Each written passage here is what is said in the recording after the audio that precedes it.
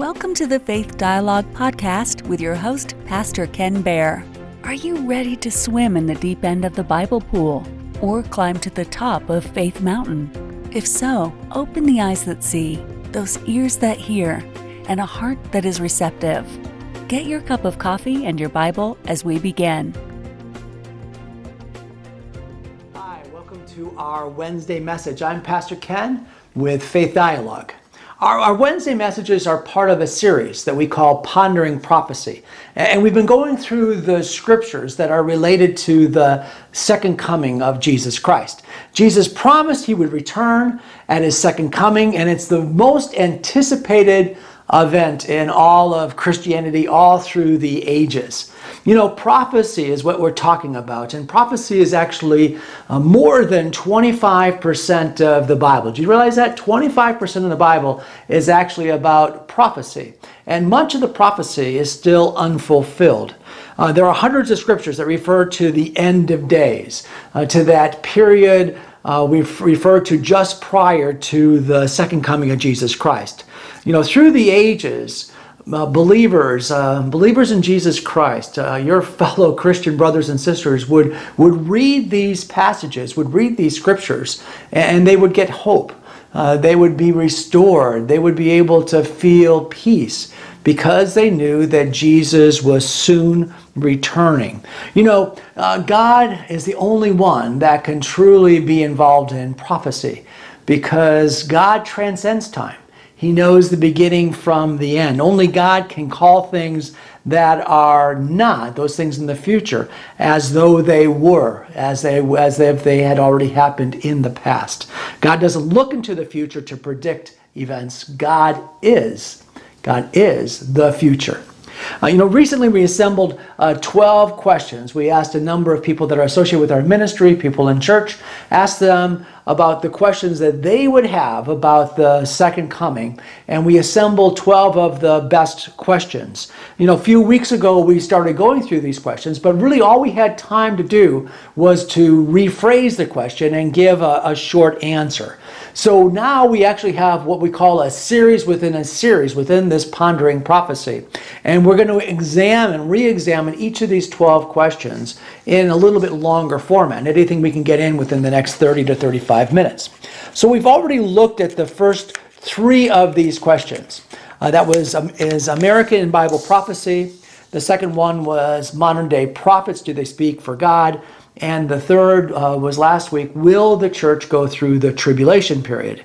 If you subscribe to our YouTube channel, you can go and take a look at any of these at any time. Our YouTube channel is at www.faithdialogue.org.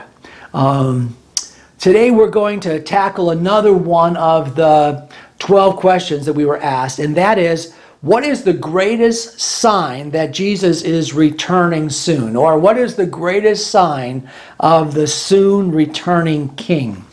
The signs of Jesus returning was actually the very question that the disciples asked Jesus on the very day of his arrest. Just prior to Jesus going to the cross to die for the sin of mankind, the apostles asked him this question. They said, what will be the sign of your coming and of the end of the age? That's in Matthew 24, verse 3.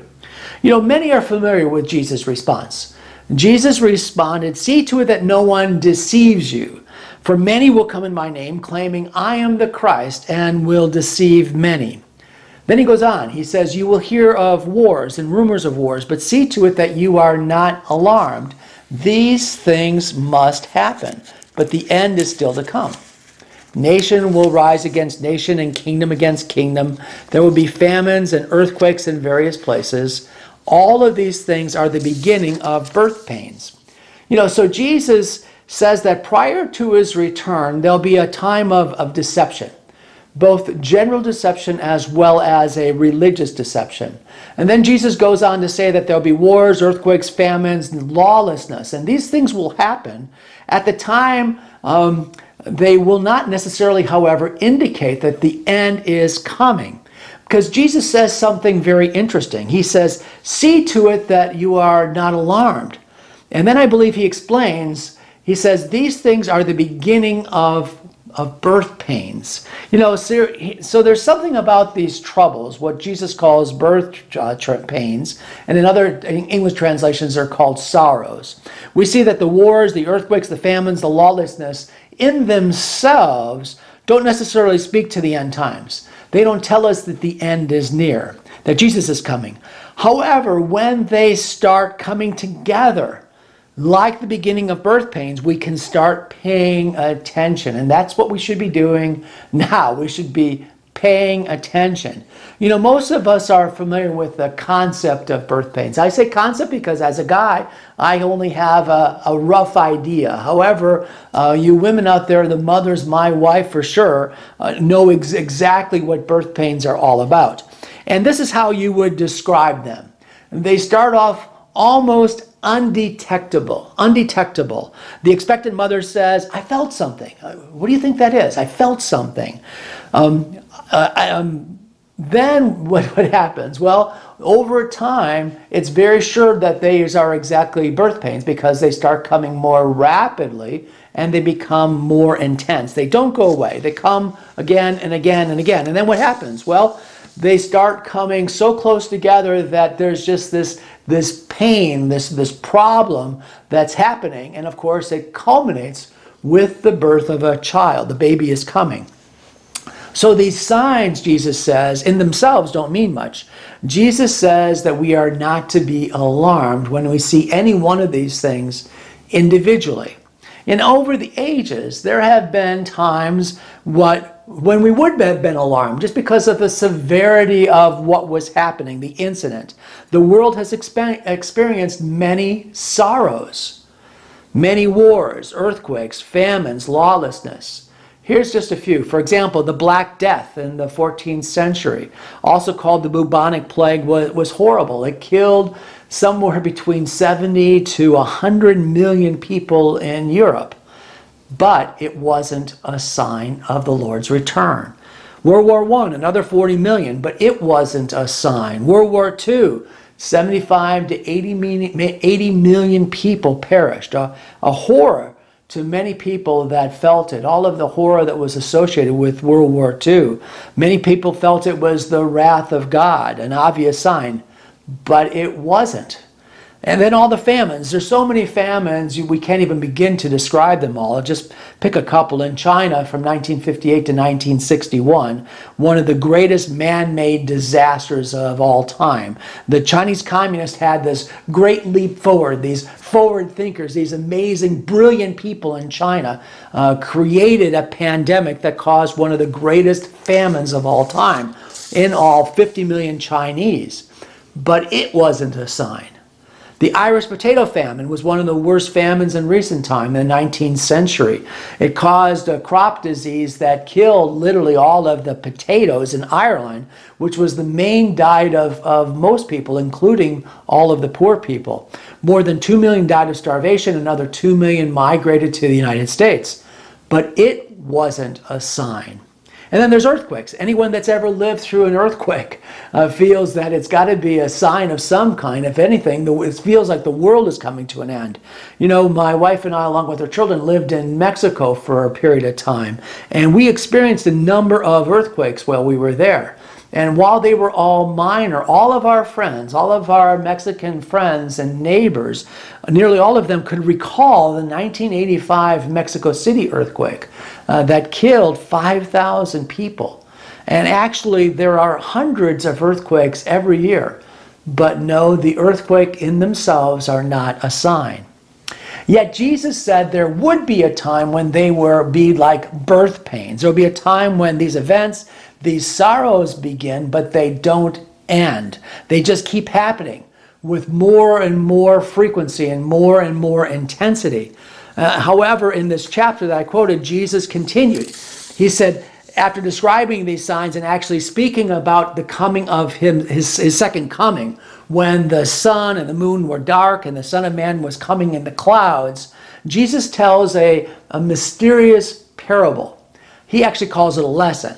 He says, learn this lesson from the fig tree. It's obviously associated with the second coming and actually directed to his disciples who had asked him this question, what is the sign of your coming and the end of the age? And this is what Jesus says at the end of all of this discussion about birth pains and the Son of Man coming in the clouds. Jesus says this, he says, now learn this lesson from the fig tree. As soon as its twigs get tender and its leaves come out, you know that summer is near. Even so, when you see all these things, you know that it is near, right at the door. Truly, I tell you, this generation will certainly not pass away until all these things have happened. Heaven and earth will pass away, but my words will never pass away. Now, there are specific keys to this parable, this lesson that Jesus teaches. First of all, Israel is seen as the fig tree. We see this as well in another parable that Jesus told, as well as the Old Testament prophet Jeremiah, who was shown two baskets of figs, good figs and bad figs. And the Lord said it represented both the exiles of Babylon, the Jews in Babylon during the exile, and then also King Zedekiah and his minions. Those were the bad figs that were, and Zedekiah was the last king of Israel. He was actually appointed by Nebuchadnezzar. Now we're told that the fig tree is one of the last trees to bud, and our attention is focused on Israel. As when it begins to bud, Jesus signifies the end of the age is approaching. He says, truly I tell you, this generation will not pass away until all these things have taken place. That's Matthew 24:34. And this statement, by the way, that this generation that sees this will not pass away, is also repeated in the Gospels of Mark and of Luke. Now, the generation does not mean the generation that he was speaking to, obviously, because he was speaking to a generation that passed away a long time ago. It's been 2,000 years almost since Jesus has ascended into heaven, and he has not yet returned. Most associate this budding fig tree as one of the key signs that Jesus will soon return. And this is the answer to the question for today. What is the greatest sign of Jesus' soon return? And that answer is unmistakably Israel. Now, we're not done, because the key to understanding all end-time prophecy, all biblical prophecy in the second coming of Jesus is Israel. If we understand Israel's role in end-time prophecy, we will understand biblical prophecy. If we fail to understand Israel, we will fail to fully understand end-time prophecy. You know, in understanding Israel's role in end-time prophecy is not just simply knowing that Israel, after 2,000 years, became a nation again in May of 1948. As spectacular as that is, Israel's becoming a nation, and that was the fulfillment of biblical prophecy, but that's not the entire story. You see, there's actually three keys to understanding Israel's role in Bible prophecy. The first one is that the church is not Israel. Number two, Israel will be fully restored in the land. And number three, Israel has a destiny, a separate destiny that is yet to be fulfilled. So let's take each one of these three keys one at a time.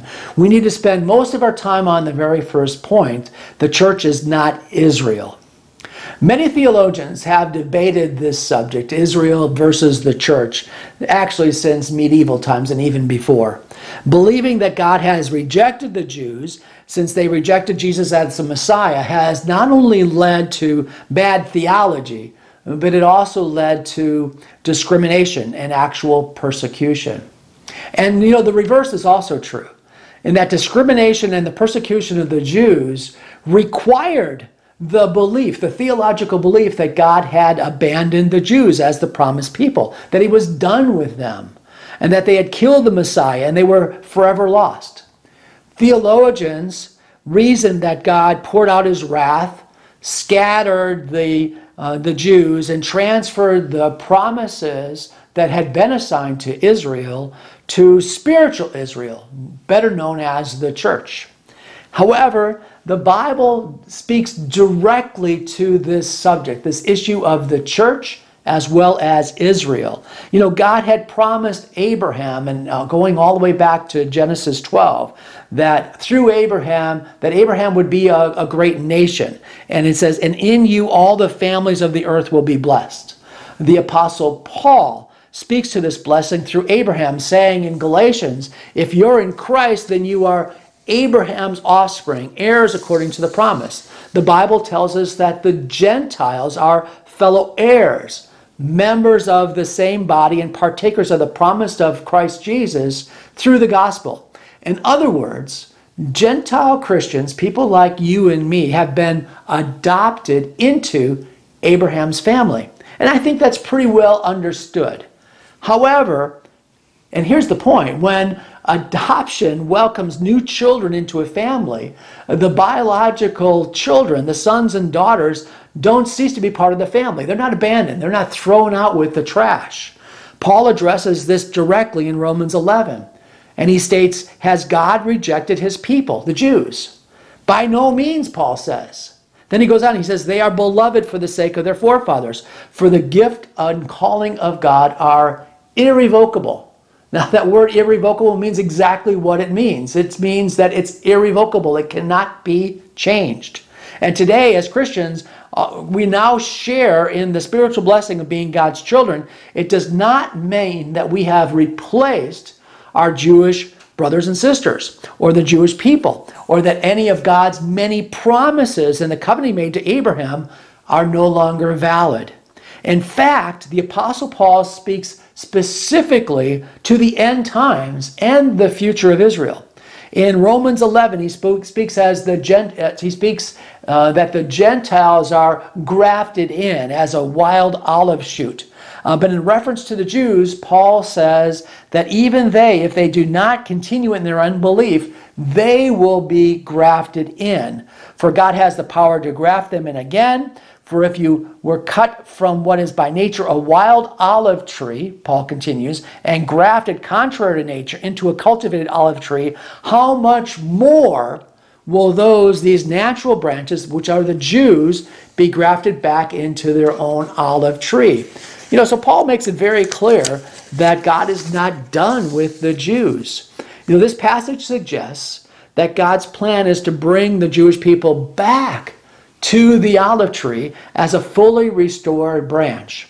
Romans 11, chapter 11 says this. It says, for just as you Gentiles were at one time disobedient to God, but now have received mercy because of their, which is the Jews' disobedience, so they too have now been disobedient in order that by the mercy shown to you, they may now receive mercy.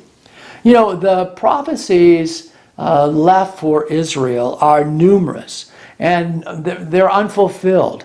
And they will be fulfilled literally at some point in the future because of God's character. Not because of the Jewish people, but because of God's character. God's character and nature is true, and it's unchanging. He will always, always fulfill his promises, and we should rejoice in that. And this brings us to our second key point in understanding Israel as the key to understanding Bible prophecy. And the second key point is that Israel will be fully restored in the land. You know, there are many scriptures that speak to the regathering of the people of Israel in the promised land. The Lord said it was their inheritance. The prophet Jeremiah said, for example, for behold, the days are coming, says the Lord, that I will bring back from captivity my people Israel and Judah, says the Lord, and I will cause them to return to the land that I gave to their fathers, and they shall possess it. Now Ezekiel, the Old Testament prophet Ezekiel, prophesied of the day that Israel would return. He likened them to a wandering flock of sheep that had strayed away from their shepherd. And this is what Ezekiel says. He says, for thus says the Lord God, I myself will search for my sheep and seek them out, as a shepherd searches out a flock. And I will seek out my sheep and deliver them. I will bring them out from the peoples and gather them from the countries, and I will bring them to their own land. I will feed them on the mountains of Israel. Does that sound like the church? Does that sound like the spiritual church? Are we supposed to interpret that as meaning somehow the church is going to be fed on the mountains of Israel? I don't think so. Now, while we see the people of Israel physically in the promised land, from a spiritual point of view, very few are actually restored. Very few people in Israel, very few Jews in Israel actually believe in Jesus as the Messiah. Very few even believe in God. Now there's a growing minority, there's a growing messianic branch within Israel. I've talked to a number of people where they said, back 30, 40 years ago, there was just a few messianic congregations, and now there's a number of them, but still very few believe in Jesus. They aren't fully restored. However, the Apostle Paul speaks that ultimately all of Israel would be saved, but we're nowhere near that yet. Ezekiel gives a chronological order of events that will happen in the end times, from the rebirth of Israel to the construction of the third temple. Israel's restoration prophesied by Ezekiel was to be physical, followed by the spiritual. Physical first, followed by the spiritual. Israel was to be regathered and given her land before being reborn spiritually. In Ezekiel 36:24, for example, Ezekiel says, "For I will take you from among the heathen and gather you out of the countries and will bring you into your own land." That's the physical restoration. But then a few verses later he says, "And then I will sprinkle clean water upon you, and you will be clean. From all your filthiness and from all your idols I will cleanse you." Ezekiel continues, he says, "A new heart also will I give you, and a new spirit will be put in you. I will take away the stony heart out of your flesh, and I will give you a heart of flesh, and I will put my spirit within you, and I will cause you to walk in my statutes, and you will keep my judgments, and you will do them." Israel's physical restoration has happened. We see Israel in the land today, but the spiritual restoration only takes place later. The prophet Zechariah speaks of the restoration of Israel, and the prophecies are unique because he is speaking post-captivity, meaning that he's prophesying in the 6th century after the Jews are allowed to return from Babylon. He begins in his prophecy in the 10th chapter of Zechariah with these words. He says, "In the time of the latter rain." And you got to circle that in your Bible. A likely reference to the last days, just as the prophet Joel had spoken about the latter rain. And it says this, it says, "Ask the Lord for rain in the time of the latter rain." And then verse 6, the prophet goes on, he says, "I will strengthen the house of Judah. I will save the house of Joseph. I will bring them back, because I have mercy on them. They shall be as though I had not cast them aside. For I am the Lord their God, and I will hear them." Now, this is the physical return. But then Zechariah, like Ezekiel, makes a distinction of the latter spiritual return. When ears and hearts are softened, this happens during the 7 years of tribulation, specifically in the second half, the last 42 months or 1260 days spoken of in the book of Revelation. Zechariah chapter 14 says this. He says, "Behold, the day of the Lord is coming, and your spoil will be divided in your midst. For I will gather all the nations to battle against Jerusalem. The cities shall be taken, the houses rifled, the women ravished. Half of the city shall go into captivity, but the remnant of the people shall not be cut off from the city. Then the Lord will go forth and fight against those nations as he fights on the day of battle. And in that day his feet will stand on the Mount of Olives, which faces Jerusalem on the east. And the Mount of Olives shall be split in two from east to west, making a large valley.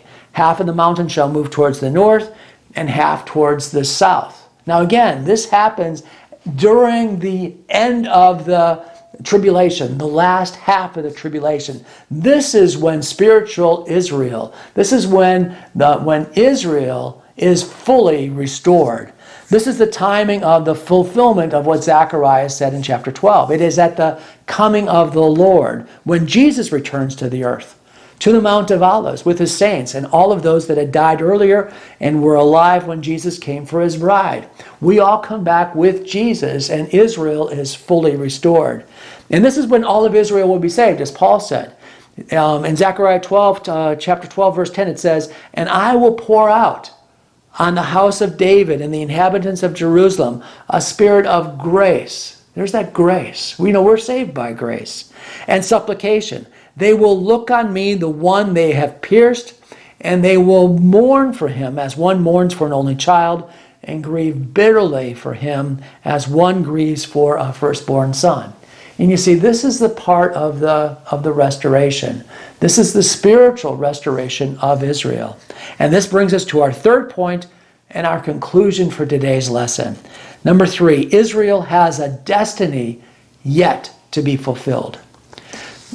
Israel has this destiny, and that destiny will be unfolded during the tribulation period. But first, the Lord will come back for his bride, the body of Christ. This is the rapture of the church. It's detailed specifically in 1 Thessalonians chapter 4 as well as 1 Corinthians chapter 15.